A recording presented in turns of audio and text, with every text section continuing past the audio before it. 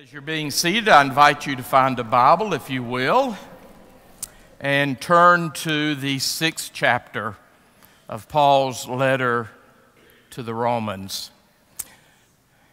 During the month of July, we'll be looking at some pivotal texts in the book of Romans.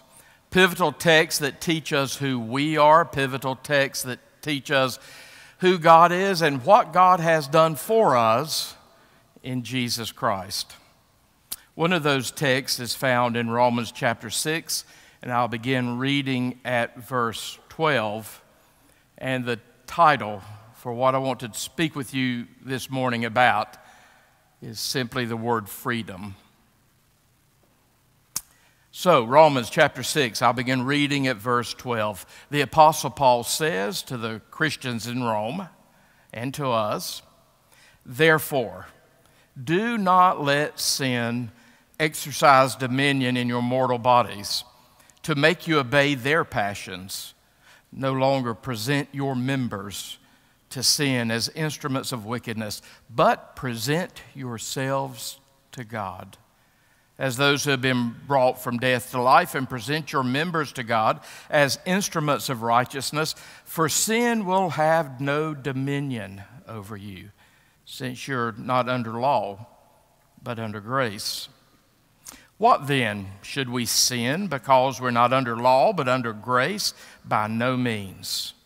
Do you not know that if you present yourselves to anyone as obedient slaves, you are slaves of the one whom you obey, either of sin, which leads to death, or of obedience, which leads to righteousness? But thanks be to God that you, having once been slaves of sin, have become obedient from the heart to the form of teaching to which you were entrusted, and that you, having been set free from sin, have become slaves of righteousness.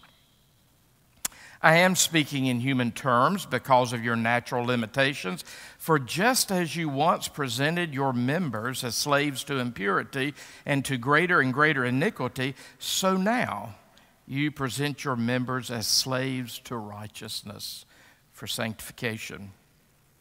When you were slaves of sin, you were free in regard to righteousness, so what advantage did you then get from the things of which you now are ashamed?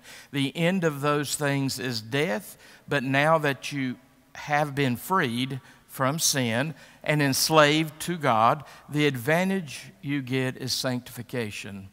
The end is eternal life. For the wages of sin is death, but the free gift of God is eternal life in Christ Jesus our Lord." This is the word of God. Would you pray with me? God, in these moments, we pray that you will overwhelm each one of us with a sense of your great, great loving kindness toward us, with a sense of all that you have done for us, especially what you have done for us in Jesus Christ. And God, may we be open to receive all that you want to do in our lives. We pray, oh God, that you'll give each one of us ears to hear what you're saying to us today. Amen.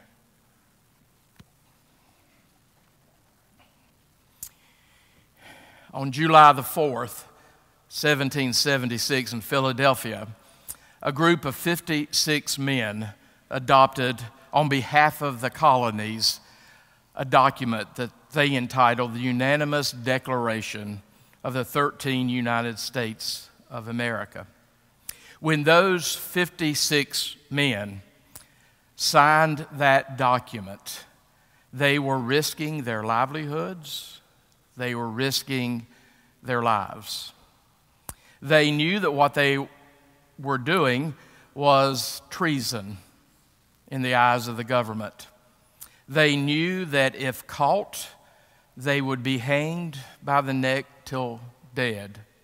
When they signed that document, they were going against the crown, going against the British Empire. deciding that the Crown, the British Empire, had become too authoritarian, deciding that the British Empire was too much, taxing them without representation.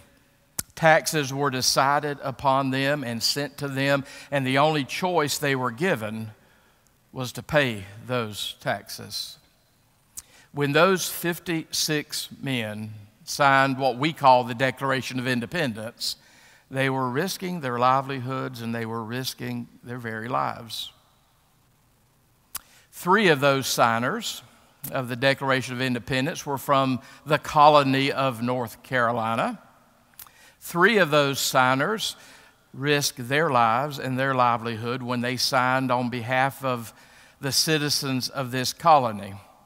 You may know, I hope you know, that 2 of those signers of the Declaration of Independence, William Cooper and John Penn, are both buried in Guilford County. They're both buried at the Guilford battleground. When I look at all 3 of those who signed the Declaration of Independence from the state of North Carolina, one of the things I'm mindful of, and we all should be mindful of, not a one of those 3 lived to their 50th birthday. Even though they came from privilege, even though they came from comfort, I believe it was the stress of that season, the stress of that era, that made sure that not one of the 3 saw their 50th birthday. Those were hard times, and I think sometimes we forget that. We romanticize the period of the American Revolution. When you looked at the colonists during the American Revolution, about 1/3 of the colonists supported the revolution. About 1/3 of the colonists remained loyal to the king. And about 1/3 of the colonists weren't really sure what to do. And that was a very difficult time because communities and families were split between being loyal to the monarch and believing that we should be a free and independent nation. Most of us in this room, we know the name Benjamin Franklin, but I want to make sure you know the name William Franklin. Benjamin Franklin, of course, spent 2 decades as our envoy to England in St. James Court, but eventually he had to return to the colonies as we became more and more rebellious. And Benjamin Franklin, of course, threw his influence on the side of the rebellion, the revolution. But Benjamin Franklin had a son named William. William was the royal governor of the colony of New Jersey, and he was on the other side. When Benjamin Franklin came back to the colonies after 2 decades serving as an envoy in England, he went to see his son William in the colony of New Jersey, trying to convince William to come on the side of the Patriots. William was not convinced. Benjamin Franklin did not see his son again. His son stayed in the colonies throughout the course of the Revolutionary War, of course on the side, the loyalist, on the side of England and the King George III. And then after the war, William Franklin went into self-imposed exile in England, never returning to his native land. So there was Benjamin Franklin, William Franklin, torn apart because of that season through which they were going. I'm glad, and I suspect all of you are glad this morning, that those original patriots, that third of the colonies, decided that they wanted to be free and independent from an authoritarian government 3,000 miles away.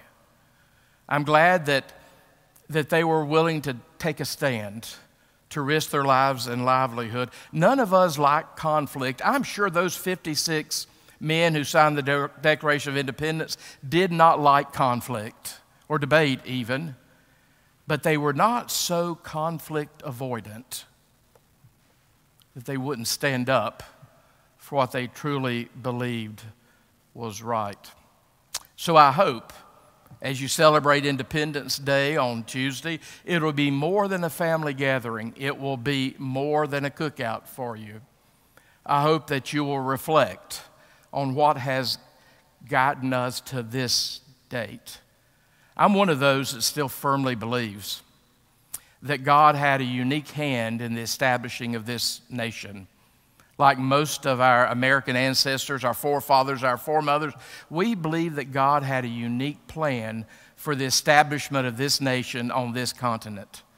Like many of our forefathers and foremothers, they would quote the Bible and they would say something like, "We are called to be a city set upon a hill." When those patriots decided to stand up for freedom and independence, they were doing something at that point in history that was completely unknown around the world. But they risked everything to do that. I still believe God's got His hand on our nation, but I also believe that if we continue to turn our backs on God, God will remove His favor from us. We can see so many ways in the history of this land how God has providentially guided us, as our forefathers and our foremothers have said. I think about July the 4th, 1826, exactly on the 50th anniversary of the Declaration of Independence. Both John Adams and Thomas Jefferson died exactly on the 50th anniversary of their work with the Declaration of Independence. John Adams died in Quincy, Massachusetts, and he said, as his last words, Thomas Jefferson survives. He didn't realize that Thomas Jefferson had just died a few hours earlier in Monticello, Virginia. In so many ways, if we're willing to look, we can see the hand of God on the establishment of this nation. So I'm one of those that is very, very grateful to be an American. Like most of you, probably many of you, there's blood from those patriots that still flow through our veins. And I hope that we can remember that, particularly on Tuesday. Our nation is not perfect. We're working to form a more perfect union. Our nation is not perfect, but I know this to be true. Tammy and I have been blessed to travel, if my count is right, into 14 other nations around this world. And I know how very, very grateful I am when I get to return home from those other nations. I know what it means to me to return home, to go through customs, and to show them an American passport. I could have been born elsewhere, and I'm sure I would love that land too. Probably, maybe.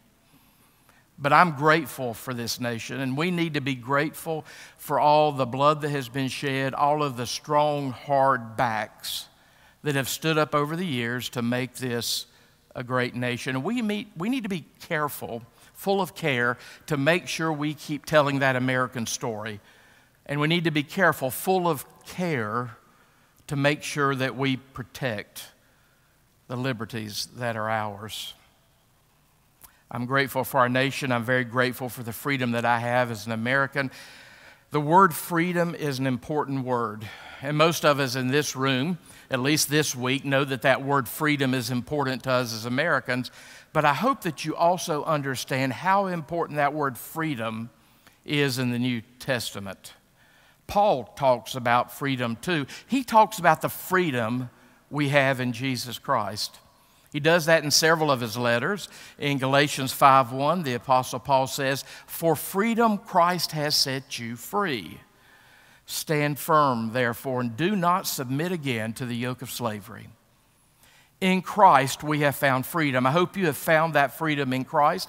I hope that you understand the extent of the freedom that is ours in Jesus Christ. The text that I read for you a few moments ago from Romans chapter 6 is probably Paul's most extended conversation about the freedom that is ours in Jesus Christ. We know, most church folks know, that in Jesus Christ we find forgiveness. In Jesus Christ we find freedom from the guilt of our sin. In Jesus Christ, we're pardoned of our sin, but the Apostle Paul was also adamantly convinced that we can find freedom from the dominion of sin, from the power of sin, the sway of sin, the bondage of sin. Romans 6 says that in Jesus Christ we experience great, amazing grace and freedom. We can be very freed from the dominion of sin. We don't have to say, well, that's how I was created. That's how I was born. We don't have to say, well, that's just my nature. That's who I am. We can't even say with, and some of you are old enough to remember this person, we can't even say with the comedian Flip Wilson, the devil made me do it. We can find freedom. We can find freedom from the very dominion of sin. That's what Paul is talking about in this text before us. As Methodists, you know what the Methodist anthem is. It's the anthem that has always been the first anthem in all the collection of hymns we've ever produced. Except in 1935, we produced a hymnal, and we were very much in the midst of doctrinal amnesia at that point. But other than 1935, every collection of hymns we've ever produced starts with the same hymn, our Methodist anthem. What is it, church?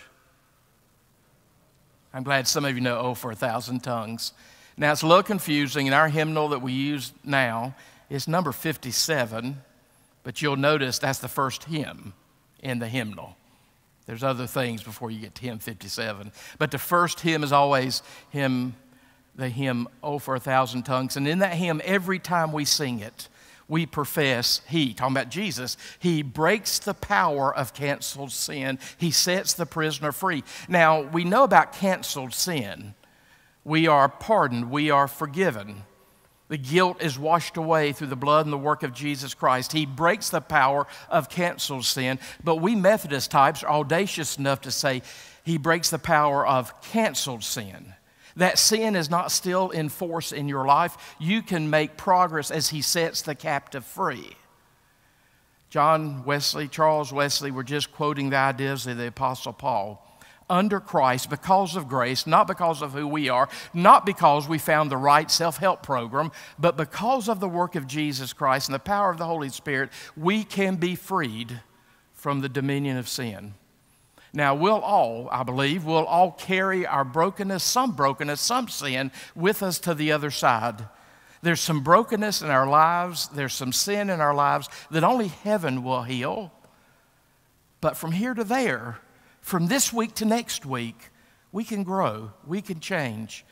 We can become more the people that God is calling us to do. We Methodists call it going on to perfection. This is who we are called to be. This is what we can do in Jesus Christ. He breaks the power of canceled sin. He sets the prisoner free. Forgiveness and pardon is wonderful, but then we can grow in grace. I hope that you're freer today to be the person God has called you to be than you were this time last week. I hope that when you walk out of this place today, you are more free than you were when you walked in a few moments ago. In Christ, we can find freedom. We are born in bondage. That's core Christian teaching. That's what Paul says in this same section in Romans 6. We are born in bondage. We are born, as John Wesley said, children of wrath. We are born prone to sin. We are born broken. We are born in need of rising above our nature. Every human being shares this condition, which again, you know this, as part of the traditional church, I baptize your babies because they're born into the human world needing Jesus Christ. Because of who they are, their nature, who they are by creation. Baptism says we all need the cleansing, redeeming, delivering work of Jesus Christ, and it is available to everyone. There's no human being that comes in this world to whom that gift is not available. So that's why I baptize your infants. I'm not sure you know why I baptize your infants, but that's why we baptize infants in our tradition. And there is no human being ever born that does not need Jesus. We can't be saved by our creation, our nature, who we are. We can't be saved just because we were born a certain. We have to get above the way we've been born. He breaks the power of canceled sin. He sets the prisoner free. And by the way, the New Testament and the Old Testament is pretty clear on what that sin is, how that sin manifests itself in the human life, because the Old Testament, New Testament is very, very pessimistic about human nature. That's core Christianity. We're very pessimistic about human nature. As a matter of fact, when we were first begun in the Roman Empire, we were called several things by those Romans. One of the things early Christians were called was haters of humanity. Haters of humanity, because we were negative about human history and human nature. And we're very pessimistic, we're very realistic. We have no delusions or illusions about human nature. It needs to be redeemed, so we're very realistic about human nature. We're very realistic that we're in this all together, but we're very, very, very optimistic about grace. What grace can do in our lives.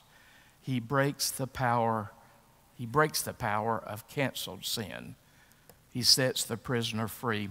Just to make sure that you hear it anew, I want to read this text that I read a few moments to you in a more contemporary translation, the New Living Translation, just so that you pick up what Paul is putting down. Here's how it's translated from the Greek into the English in the New Living Translation. Paul says, "Do not let sin control the way you live. Do not give in to sinful desires. Do not let any part of your body become an instrument of evil to serve sin. Instead, give yourselves completely to God.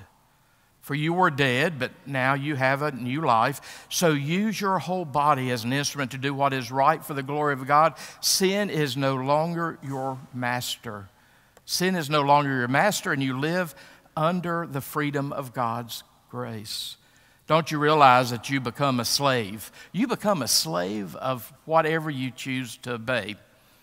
We're born in bondage. We're born in slavery to self.